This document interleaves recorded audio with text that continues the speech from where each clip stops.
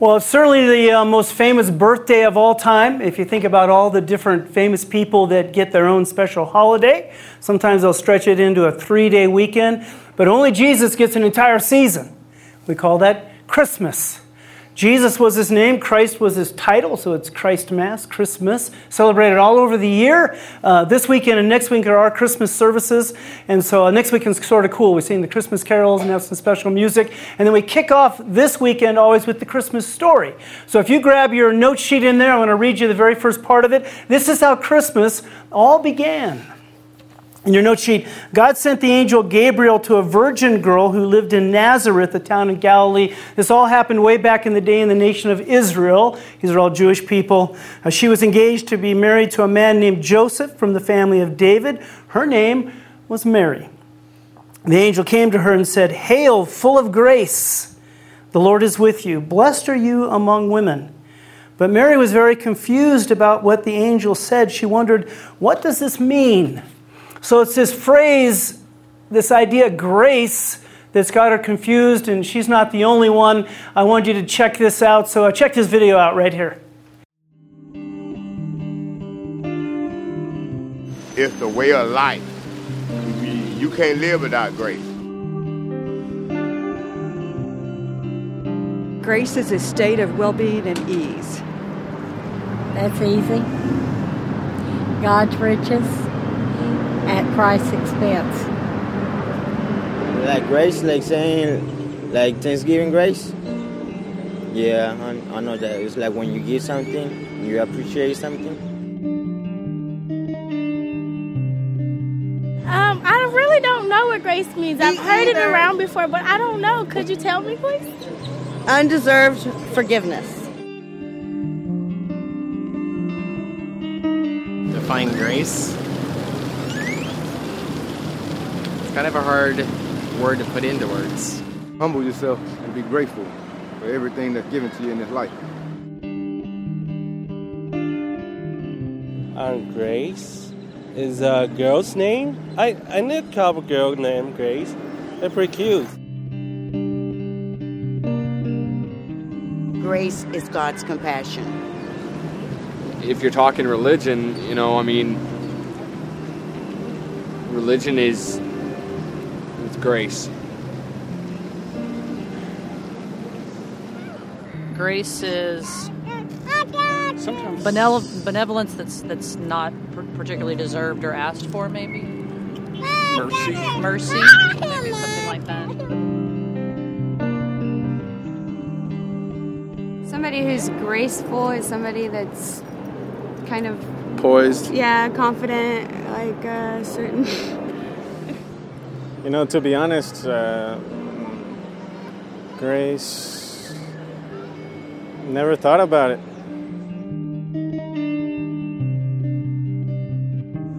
God gives grace. It's His grace that I have salvation. Grace? I don't really know. Do you know? I don't know. Yeah, it's the concept that has Mary confused. It seems like in life there's 3 ways we get things. Either I'm the reason, or the universe is the reason, or someone else is the reason.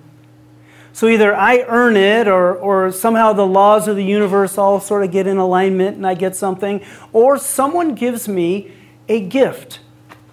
And when God gives me a gift, when He decides to overrule everything, that's what we call grace. Grace means God decided to do it. He's the reason. Now the angel comes and uses this phrase, says you're going to be full of grace. And we all know people who can be full of something. You can be full of anger. You can be full of greed. You can be full of joy. You can be full of superstition. Lots of different things people can be full of. But the angel comes and says that Mary is full of grace. And that's the theme of the whole Christmas here at Eastlake. In your note sheet, write the big idea. When I'm full of grace, I can spread grace to others. And that's why it matters on a snowy day in Utah for us. Why does it even matter to figure out what grace is? Because when I have grace, I can spread it to other people. And as we look through this story, you'll see how it happens. I'm going to read the rest of the story to you. The angel said to her, "Don't be afraid, Mary, because God is very pleased with you. Listen, you become pregnant and have a baby boy. You will name him Jesus. He will be great. People will call him the Son of the Most High God, and the Lord God will make him king like his ancestor David. He will rule over the people of Jacob forever. His kingdom will never end." Now, this angel, Gabriel, has a history with the people of Israel. He's been there before. And normally when he shows up, he gives a warning to everyone. He down through history, when an angel would show up, he's sort of the get your act together angel. And this time, though, when he shows up, it's entirely different. He says he's pleased with Mary. And I hope you have a place in your heart for God to be pleased with you. Because walking with Jesus is not this religious treadmill where you just try harder and harder and harder and harder to stay on it, to just keep going, if I can just keep up. That's not what it is to have a relationship with anyone, and especially God.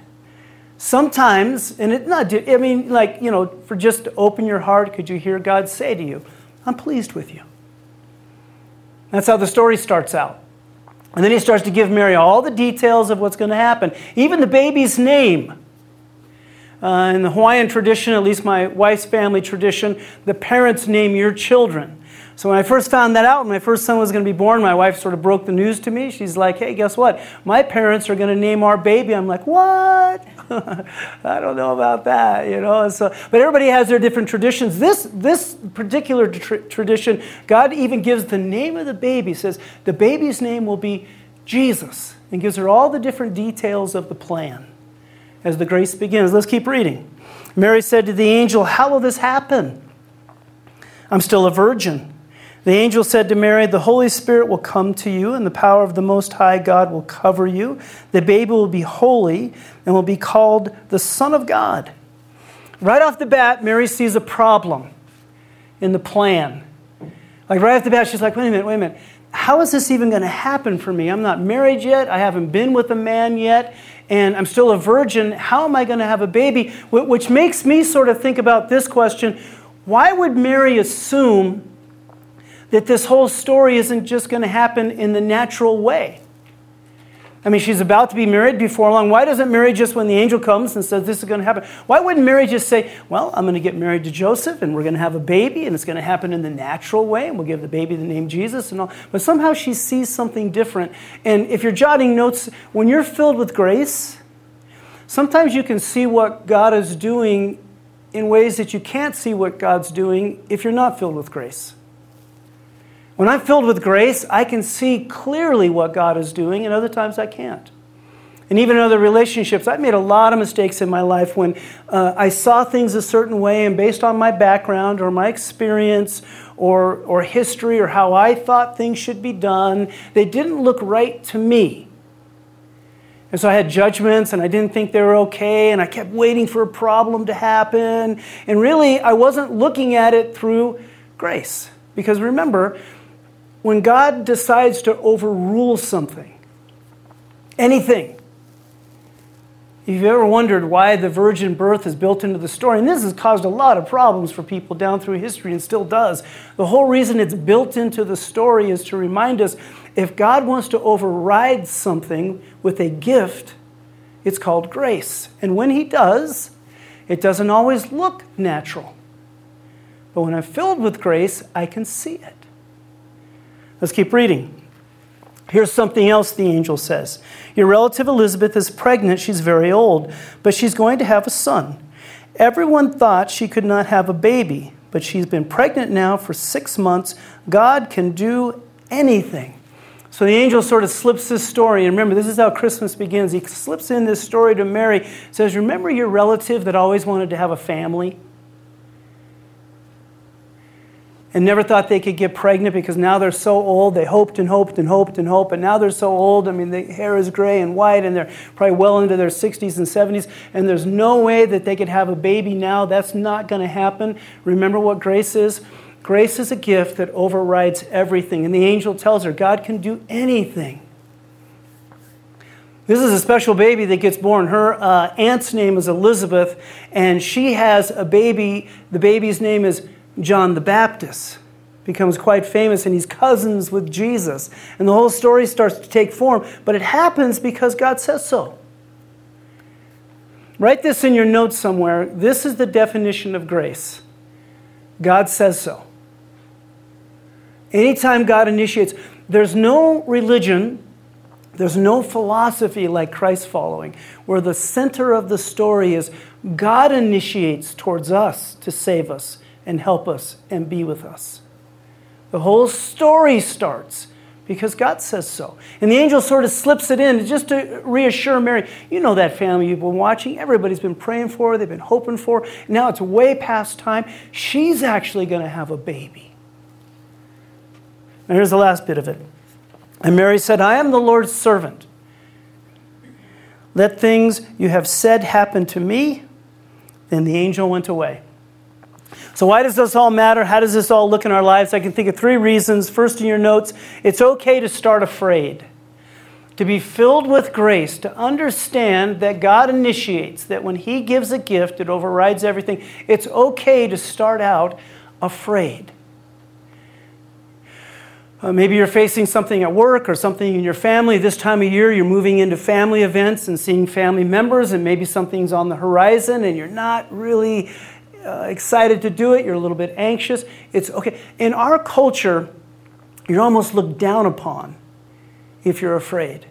Like the maturity and the definition of maturity is to never be afraid, but that's not the definition of maturity. The definition of maturity is you start off afraid, but you don't end up afraid. You move through your fears so you don't make decisions out of fear. But it's okay to start off afraid. When you have a financial problem, it's okay to start off afraid. You have a parenting issue, it's okay to start afraid. Mary's afraid. She starts off scared. I don't know how you'd be if you were in her situation, but think about it. How would you react? You've sort of got your life all planned out. A lot of women, men too, they go into their marriage. They sort of have it planned out. This is what it's going to look like. Mary's the same way. She's like found the guy that loves her, and it's going to be this great thing because she's a virgin, and her parents like his parents, and everything's going to be great, and we're going to get married, and I've sort of got it all planned out. And then the angel shows up, and she says, God, I trust you and everything, but I've got this. I have a plan already, and a workable plan that I can see pulling off. And then God gives her a gift. And she's scared. The opposite of grace is control. And think about it. 3 ways things happen. I earn it myself, a lot of control there. The universe sort of lines up all the laws that God made line up. I can try to manipulate those. But a gift, no control. It's only grace if I have no control. So she's scared. I'll put myself out there a little bit. So I'm kind of trying to raise the bar in my life in just letting people know I'm a Christ follower. I just sort of noticed I put that way on the back burner. And so this year, the rest of December, next week the service, I'm just decided that it's I'm not really being authentic with the people that I live with every day because I'm afraid. I don't want to think I'm a religious fanatic, or I don't want to think I'm going to come and pound on their door, or try to give them a book, or, there's just this, and I understand in our culture here, there's this kind of pushback to, don't talk about religion, but that's everywhere. And so I've let that shape me, and I haven't really just been authentic with people. I'm not talking about putting them in a corner and trying to convince them. I'm just saying be an authentic Christ follower. People in my life know I follow Jesus. It's a normal part of my life. And I want that to get out. And it's not happening now. So I've decided, this year, that's going to be something I'm going to do. People are going to know I follow Jesus. And I was instantly afraid. Because I don't want people to reject me. I don't want people to think I'm a wacko. I want people to like me for a long time, and I don't want them to find something out about me and then leave me out of their discussions or make fun of me or talk behind my back. I don't want that. So I'm starting off afraid. And it's okay. Mary started off afraid. Grace means, to be filled with grace means, it's okay to start off afraid. If you're facing something now in your life right now and you're afraid, that's not a bad place to be. It's actually a pretty good position to be to receive grace. Number 2, write in your notes, it's okay to need a miracle. So in our culture, you're sort of looked down upon if you got yourself into a situation where you need a miracle. You must have done something really wrong. You caused a huge mess. If the only thing that's going to get you out of it is a miracle. You even have the term for it in football. It's the Hail Mary pass. You didn't win the game. You haven't played good. You're way behind. And at the end of the game, all you have left, in fact, that came from this part of the Bible, the Hail Mary pass. You have one last prayer. Only if a miracle could happen, you bunch of losers. And that is culturally where we stand. But not from God's perspective. For him, he doesn't look at miracles that way at all. We see the things that happen in our lives that we can't do, that we're not able to pull off as miracles. But from God's perspective, those are just normal parts of how he acts. Those are normal and doable for God. He doesn't see miracles as causing us to be less than. We have a person that served at Eastlake here for a while and then moved over to Indonesia. I'm going to show you a picture of him. His name's Caleb. And Caleb went over there. He's the one in the middle, the tall white Utah boy. And he's in Indonesia now. He went over there and got married. He served here for quite a while. And he went over there. Eastlake is one of the churches that support him. And he's like in the gap. The work that Caleb does over there. And this is a country that there's almost no presence for people that follow Christ at all, where he lives in Indonesia. And Caleb's there with his wife, and he's a minister there. We support him there. He sends out this little email every month. And last month he sends the email out and he kind of tells you everything he's doing. And in the email he says, my real struggle is it's hard for me to learn the language. I'm lagging. It's difficult for me. There's a school coming up I could go to. It's 1 month. They go every single day. You get private instruction. It's like this intensive that would really help me, but it's $400. Now, $400 to Caleb might as well be like, I'm going to go to the moon. There's no way in that culture he could get his hands on $400 at all. And when I read through the email at first, I just kind of read through it. I was like, that's what Caleb's doing. Sometimes I do that. And I didn't really think much about it. And just a few days later, I was praying, and I heard God clearly say, I want Eastlake to pay for Caleb's schooling. And I was like, okay. Now understand, Eastlake Church, we're not connected to the churches in California. They don't all support Eastlake Church in Utah. What happens in Utah happens because of the people in Utah. There's no money coming from any other churches. This is us right here. So it's not like we have tons of money and we have to be frugal. But on the other hand, $400 is not a huge thing for Eastlake to give Caleb. So I sent him off an email, said, hey man, we're going to cover your schooling, and here the $400 is coming to you. And for Caleb, it was a miracle in his life. But for us, it was doable. And I wonder if God sees it that way. It's doable for him. It's a miracle to us. If you need a miracle, regardless of why, God doesn't look down on you. He doesn't judge you as some incompetent person because you have to have a miracle. He does miracles. They're normal to him. They're doable for him. In fact, let me ask you a question. Who do you have in your life right now that there's something you could do for them that's doable for you, but that would hit them like a miracle? That's called grace and spreading grace. Very doable for me, miracle for them. Now, the last thing, write in your notes, it's okay to be a servant. I am the Lord's servant, Mary says. And she sort of seems to have this calmness in it. And I understand in our culture the goal is to be the boss, not the servant. We're supposed to, you want to get to the level where you're the boss, so other people serve you, and other people do the work, and other people report to you. And I understand that's like how we're oriented, right? But this is something different here. She's talking about having a servant's heart. And in one sentence, she clears it up. She says, I have bosses too. In my family, there's people bossy. I have people that are over me, and that doesn't matter because I'm not ultimately their servant. I'm God's servant. Do you have a boss that's difficult to serve? So one of the ways you justify not being a servant is they're an idiot or a jerk or mean. Hey, let's face it. Corporations, companies, bosses, they don't always have our best interest in mind. And so if our heart is going to be a servant's heart or not based on them, Mary sums it all up very, very easily and quickly. She says, I don't actually serve, I serve the Lord. There was an ancient king in Israel, super famous, and everybody jumped when he said jump. It was like, how high?